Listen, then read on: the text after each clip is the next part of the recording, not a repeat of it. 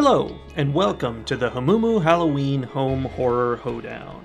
I am your host, Mike Hommel. And I'm your other host, Soli Hommel. And we're going to take you through 31 scary movies through the month of October, like we do every year.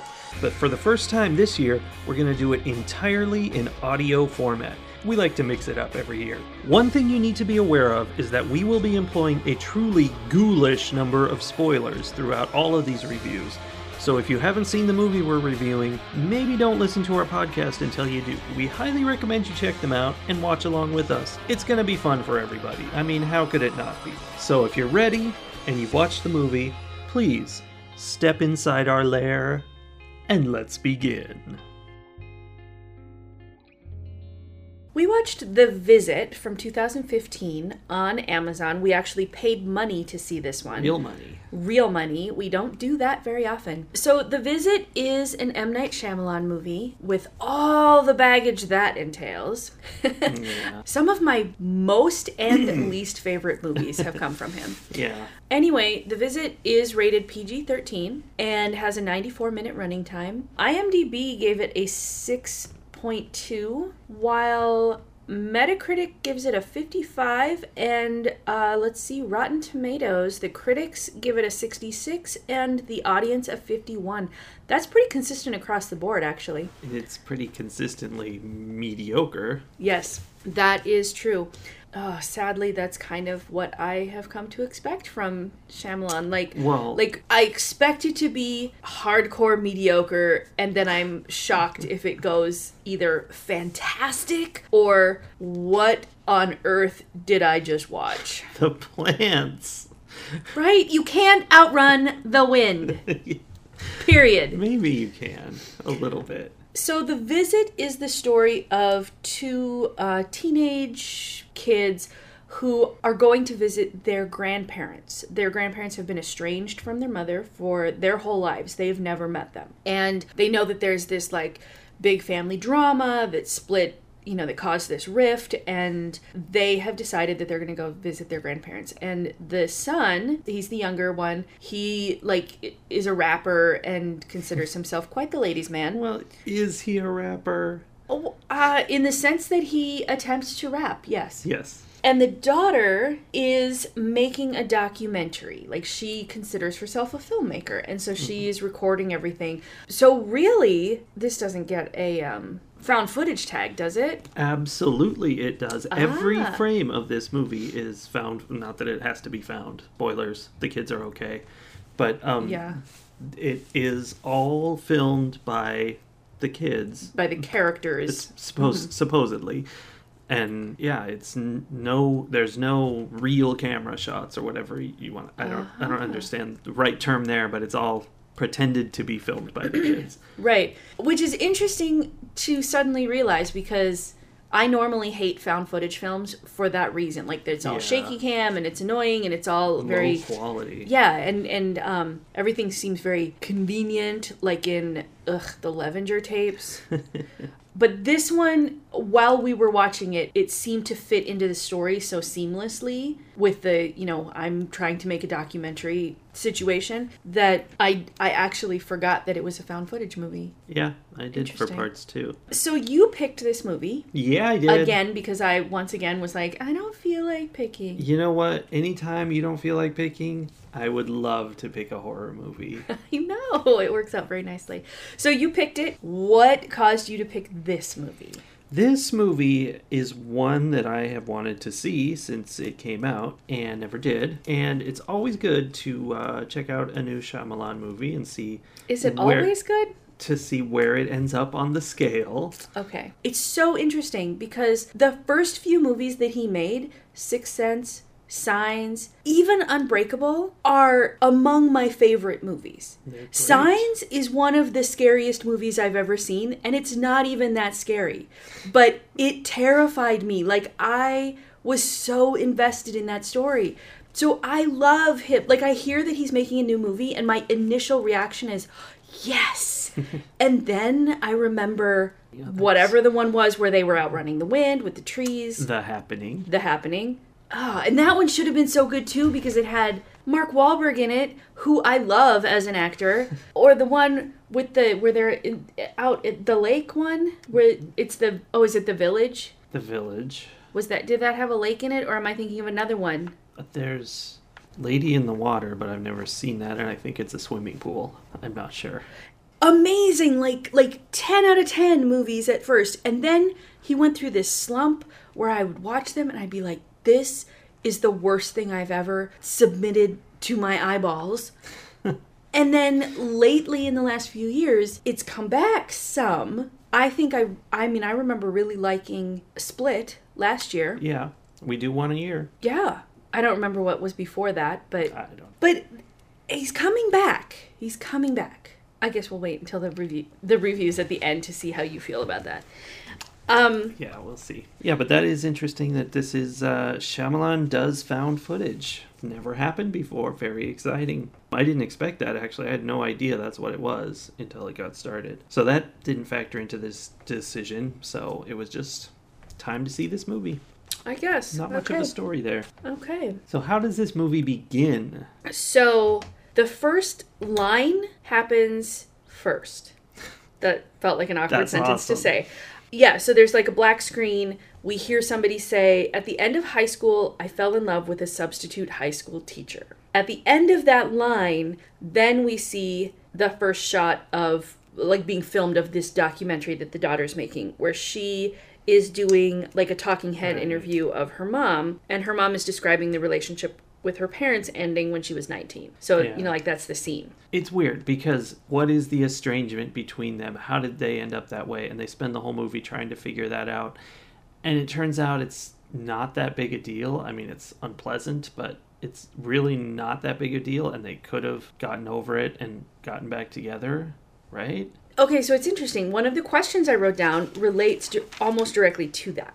I agree with you. It didn't feel like that big a deal. You know, the mom finally, we spend this whole movie wondering what terrible, unforgivable thing did this mother do, right? And it turns out, spoilers, that, you know, like, they're screaming at each other. Her mom gets mad at her. The grandma gets mad at the mom. The mom, who is then 19, slaps the grandma. The grandpa slaps the mom. And they go their separate ways. And, like, that's it. Like, that's the big rift. And it doesn't sound like a big deal, especially after the whole movie, like, building it up to like, shoves somebody down the stairs or whatever. Like, it's terrible. Yeah, there's a part where Mitchell says that something along the lines of Claire put her two kids in the suitcases in the lake. And I was mixed up for a minute going, oh, she had previous children that she murdered, and her parents aren't happy about that for some reason. That would be a big deal. But no, that was not her that did that. So, no, Claire is different. So, but that's how they built it up, was to where you were looking for that. Exactly. And that was, I think, intentional.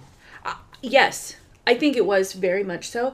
I do feel, though, like there is a truth to how big family dramas, when you trace them back and you remove the, like, emotional connection to them, they're not as big as they seem. Yeah. You know, like these huge rifts come from things that should not cause huge rifts. Well, they kind of build on themselves, you know. It's like, don't want to get back into that situation, so we just go our separate ways. Right, it's easier to avoid. So at the very end then, during the movie, the daughter, Becca, her real purpose in creating this documentary is that she wants to find the elixir for her mother, right?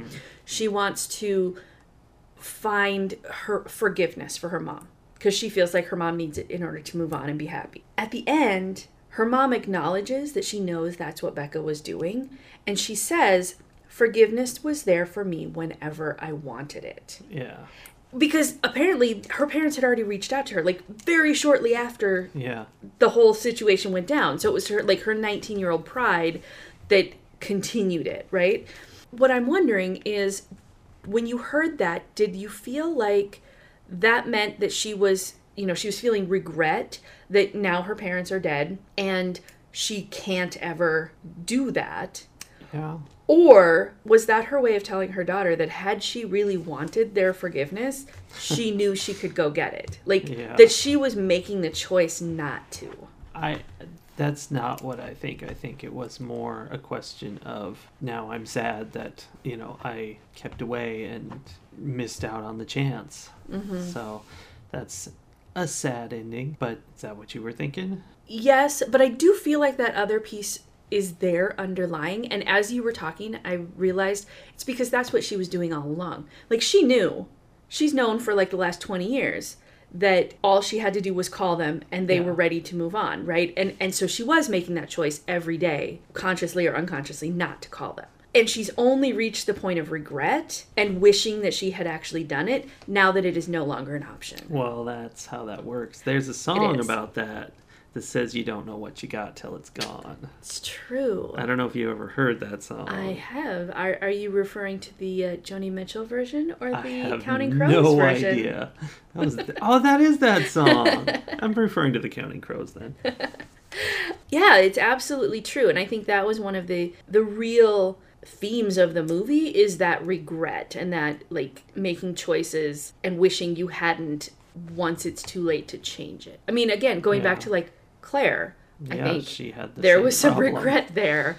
Only she had built a fantasy world around her regret and to make it all okay. Right, rather than acknowledging that she had made a terrible, terrible choice. Yeah. She pretended everything was fine. Like, she went into insanity, basically. And I feel like I'm having a hard time thinking of an example, but I feel like Mitchell has the same, possibly around just the whole situation that the movie is predicated on, like that he kind of regrets being in that situation. He chose to do it because he wanted to give Claire this beautiful week of being able to be a grandparent, but it didn't work out the way he wanted it to, and but it was much too late for him to change it. Yeah, he doesn't make great choices, but he was clearly already full of all kinds of regret halfway through, so he was not a happy man. No, he definitely was not. And I'm not entirely certain. I mean, so was that scene with the shotgun, was that because he had murdered these two old people who were trying to help crazy people in the asylum? Or is that why he was in the asylum in the first place? I mean, there's lots of possibilities, like the fact that now that they've escaped, that he's off his meds for a week. Sure. There's that. There's... Well, and the incontinence. I mean, he's clearly... his body is betraying him. And that's kind of the core of the movie, even though I think I already named a different core. This is a new core. This core is... The horror in the movie, really, mostly, is aging. These young kids seeing old people deteriorating before their eyes. Things that would be...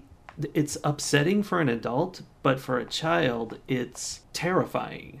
Like... These people are turning into monsters when really, an adult would be like, I want to help you. I want to make it so you get through this okay. Where for a kid, it's just, I can't deal with this. This is a monster. It's a scary thing. It's traumatizing. I think you're right. I agree with that. I'm particularly thinking of Mitchell's incontinence, Claire's vomiting in the night, Claire's sundowning and like her very strange behavior. There was a point before it had tipped into, ooh, okay, there's more to this, like when it still felt like these are just awkward people who are in the decline of their physical lives, where I actually had the thought, this is the scary part of the movie. Like at some point, they're going to reveal... Like, I was fully expecting some kind of twist, because it's a Shyamalan movie. There's always a twist. I'm like, something is going to happen. Like, aliens, possession, whatever. Like, there is traditional scary coming. But, yes, the idea of watching somebody you love disintegrating and disappearing into themselves like that is the scary part. Especially, I think, for people like you and I, who are no longer children... but who have parents who are in varying degrees into that. Yeah, they're getting old. Alzheimer's is like one of the scariest things that can happen to somebody, just because your brain is you, and your body can give out, you can lose limbs, you can become incontinent, you can do whatever, and you're still you. But Alzheimer's takes you away piece by piece. You're basically dying a bit at a time instead of all at once like other people, and that's one of the scariest things in the world. Are you talking about to watch or to experience? I bet it's worse to experience, but to watch it it's tragic, you know, just to know that something is gone, but they're still here, and you know that it's going away over time too. It's awful. So I feel like that really is the scary part of the movie, and that was the intent, was they were like, this is horrifying, let's go with that, but they wanted to do something fun with it. Whereas I semi-expected this movie to kind of have the big finale be, you know, these people were deteriorating right before their eyes. One of them die maybe, or even get hurt, like fall down and be on the ground, and these kids have to deal with that. And, you know, because they were trapped, the grandparents were their ride out, basically. They're like, right, what are we going to do here? It's just us. And I sort of wondered if at some point the legitimate deterioration of either the physical or mental state of the grandparents would cause enough fear in one of the kids that they would do something. Like, yikes. You know, grandma's acting like a wild animal in the middle of the night. Out of self-defense, she gets pushed down the stairs or something. Like, that there would really be that kind plausible. Right, and I thought that could be, you know, that's just trauma on top of trauma there. Well, and that's part of it, is that as kids, they don't know what's going on.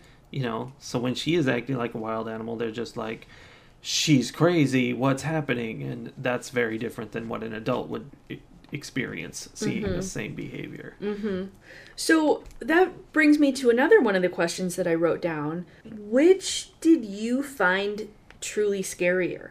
The idea that these were their actual grandparents in this actual state of disrepair, or the eventual reveal that these were not their grandparents, these were escaped mental patients? I found the twist disappointing, and everything after it was kind of like, yeah, whatever. It wasn't interesting anymore. And I was looking for, as soon as it wasn't their grandparents, it was like that kind of undermines all of the drama that's come before, in a way. Like, I was looking for, I mean, there could have been so many things, but like, I actually have a note here. This is a much scarier ending for me.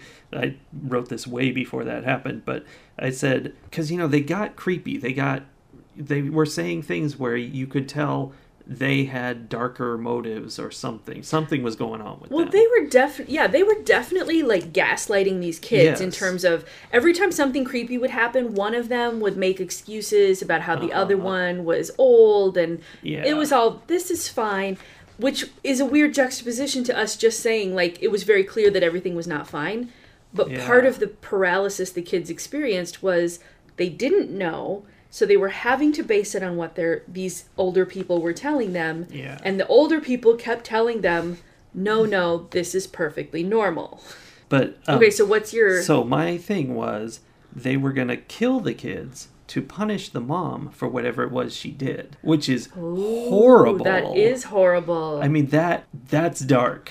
It would have required something much more dramatic than a slap. Well, we didn't know what the story was. Right. So I think that is so much more twisted than what actually happened. You know, mental patients they're gonna mental patient.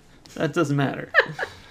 Yeah. But this is loving grandparents having gotten twisted up, and senile. Dementia would be part of it. They kind of got twisted up in each other's dementia. And in this story that they had lived in and been telling themselves for 20 years. Yeah, who knows how horrible this woman is that we never interact with anymore. Although I don't know why that means we get to kill kids, but that's what they were going to do anyway, because they were evil in my story. Like, when the twist happened and the mom was like, those aren't your parents, I didn't really have... I didn't expect it. I didn't know that's what was going to happen. But I was finally like, oh, that's why she covered the camera, because I couldn't figure out a good reason for that. But anyway, it was a reveal of something I didn't know, but it wasn't like a big jump. It wasn't a moment where I was like, ooh! I was just like, okay, let's continue.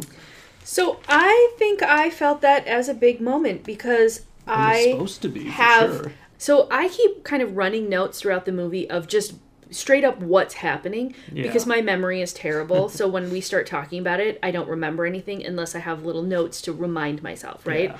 I can kind of, when I look back, I can be like, ooh, that must have been surprising for me because of how I wrote it or whatever. The part where she said, that's not Nana and Pop Pop, I wrote in all caps, those aren't their grandparents, exclamation mark, exclamation mark. Like, so I was shocked. Yeah. I mean, it is shocking. But it just didn't hit me. No, and thinking back on it, I don't remember, like, it wasn't memorable. Yeah. I don't still have that, whoa, great twist feeling, but it definitely was surprising. I didn't expect it.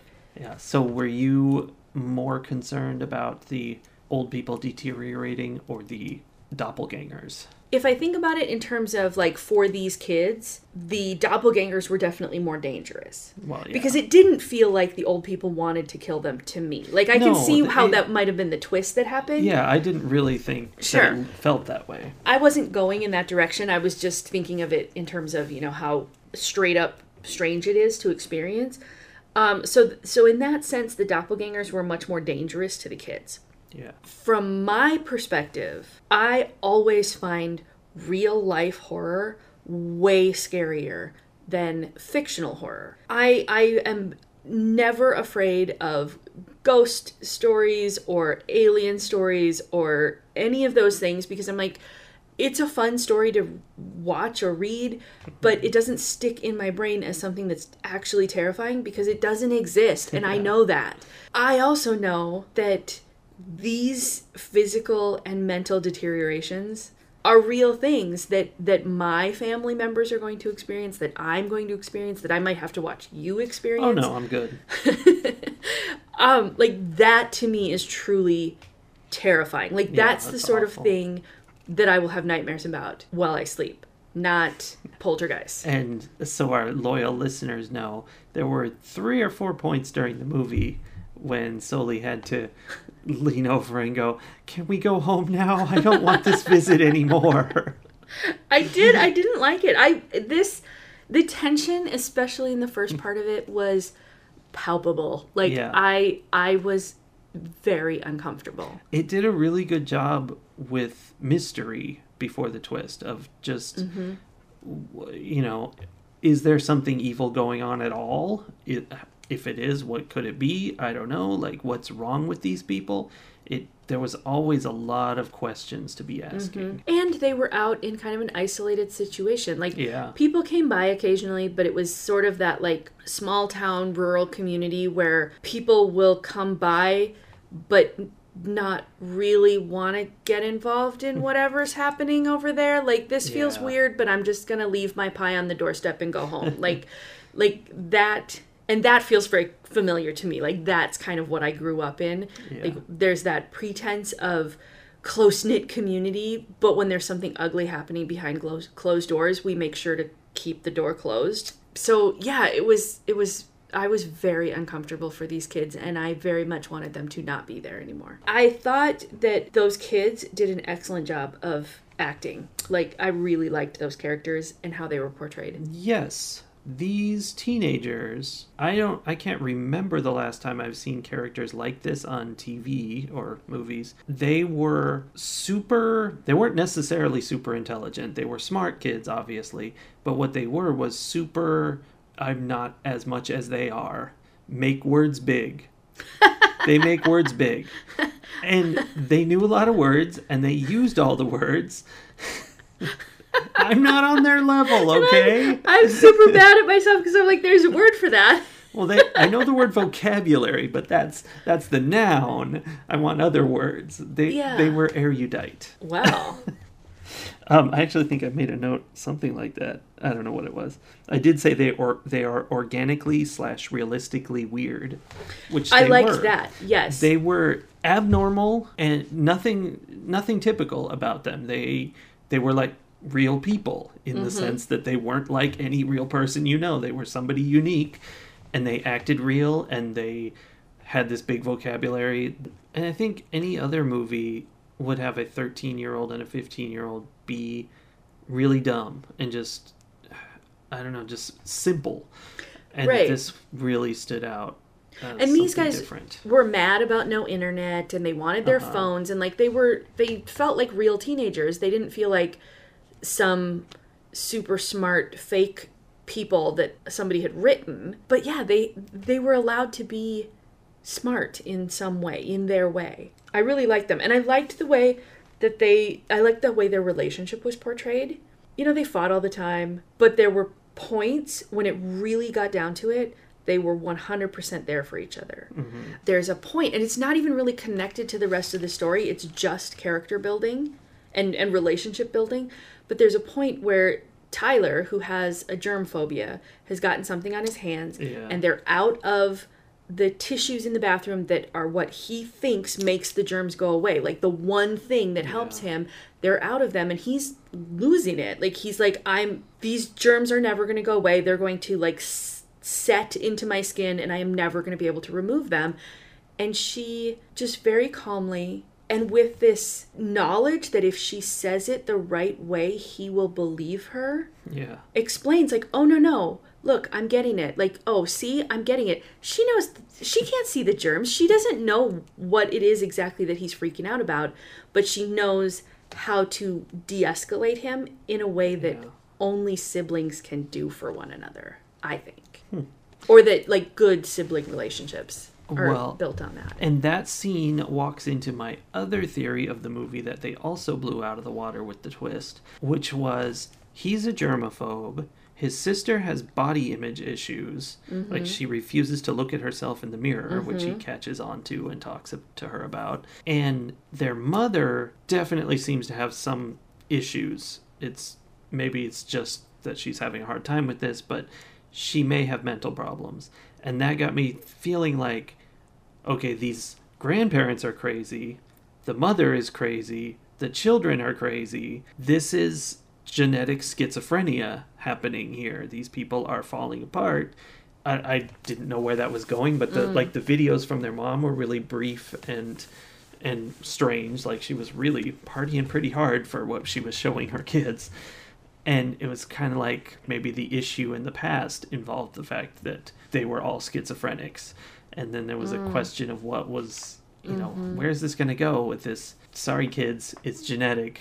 This is the family tree. That's interesting because it ties into that fear of disintegration and the de-evolution of the human body. Like, these kids, whether they realize it or not, are seeing their own futures, if that's the story. That's true. And that's the kind of thing that will haunt them through the rest of their lives, as they get older and realize what it was that they saw and where those things come from and how those things travel through families. And luckily, not related at all. Not what it was. Turns out, looking at the pictures, it looks like their grandparents were probably perfectly normal people. And in very good health, given their age. Like, they were still working and volunteering and active.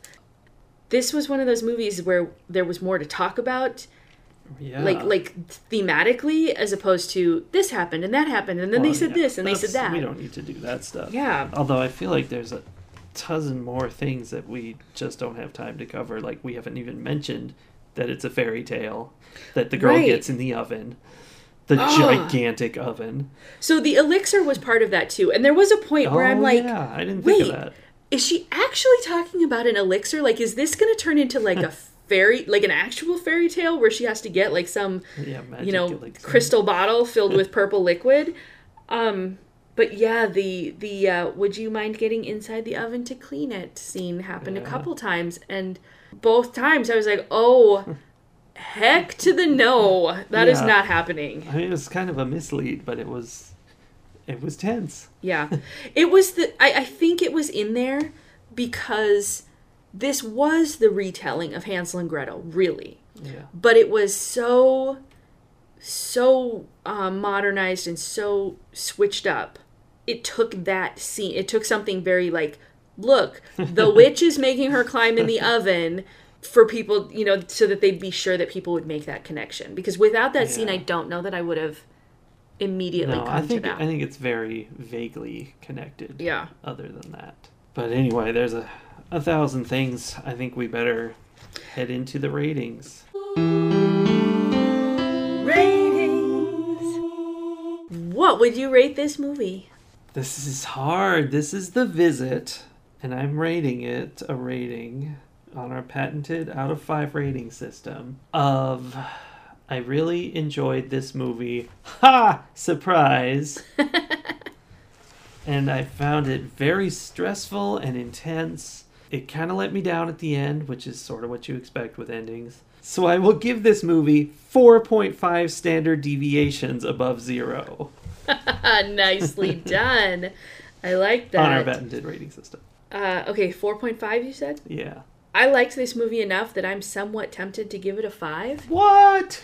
But I don't think I liked it enough to do that. Like, I'm thinking about the other movies that have gotten 5s from me in the past, and they're ones where I can't stop talking about how great they are. Like, I have nothing negative to say about them.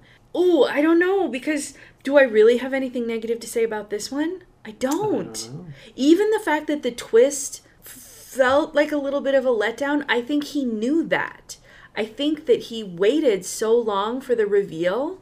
It came so late in the movie because he knew that wasn't the scary part of the movie. Yeah, like, it's not. The climax of the movie really isn't the climax of the movie.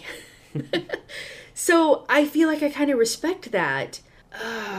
But I don't think I can give it a 5. I'm going to give it a 4.5 as well. 4.5 standard deviations.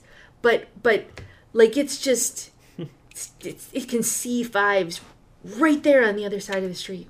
We didn't talk about favorite lines, but there were dozens and dozens of them. So many. That's where standard deviations comes from. Yeah. And songs of misogyny and temperament or proclivities. And getting good at Yahtzee takes 10 years. And so on. Anyway. Oh, that one. You're not a Yahtzee master. That takes 10 years. That was a brilliant line. He's using a Milton Bradley approved strategy. Yes. So. I also liked, I'm opening the door now, Becca, that Tyler says like 3 or 4 times as he backs away from the door. Yeah.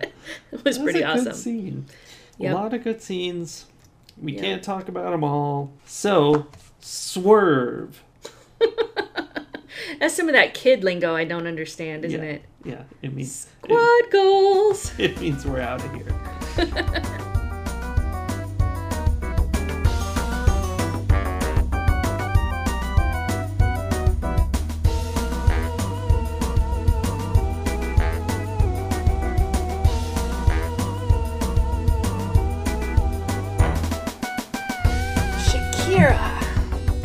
Check it.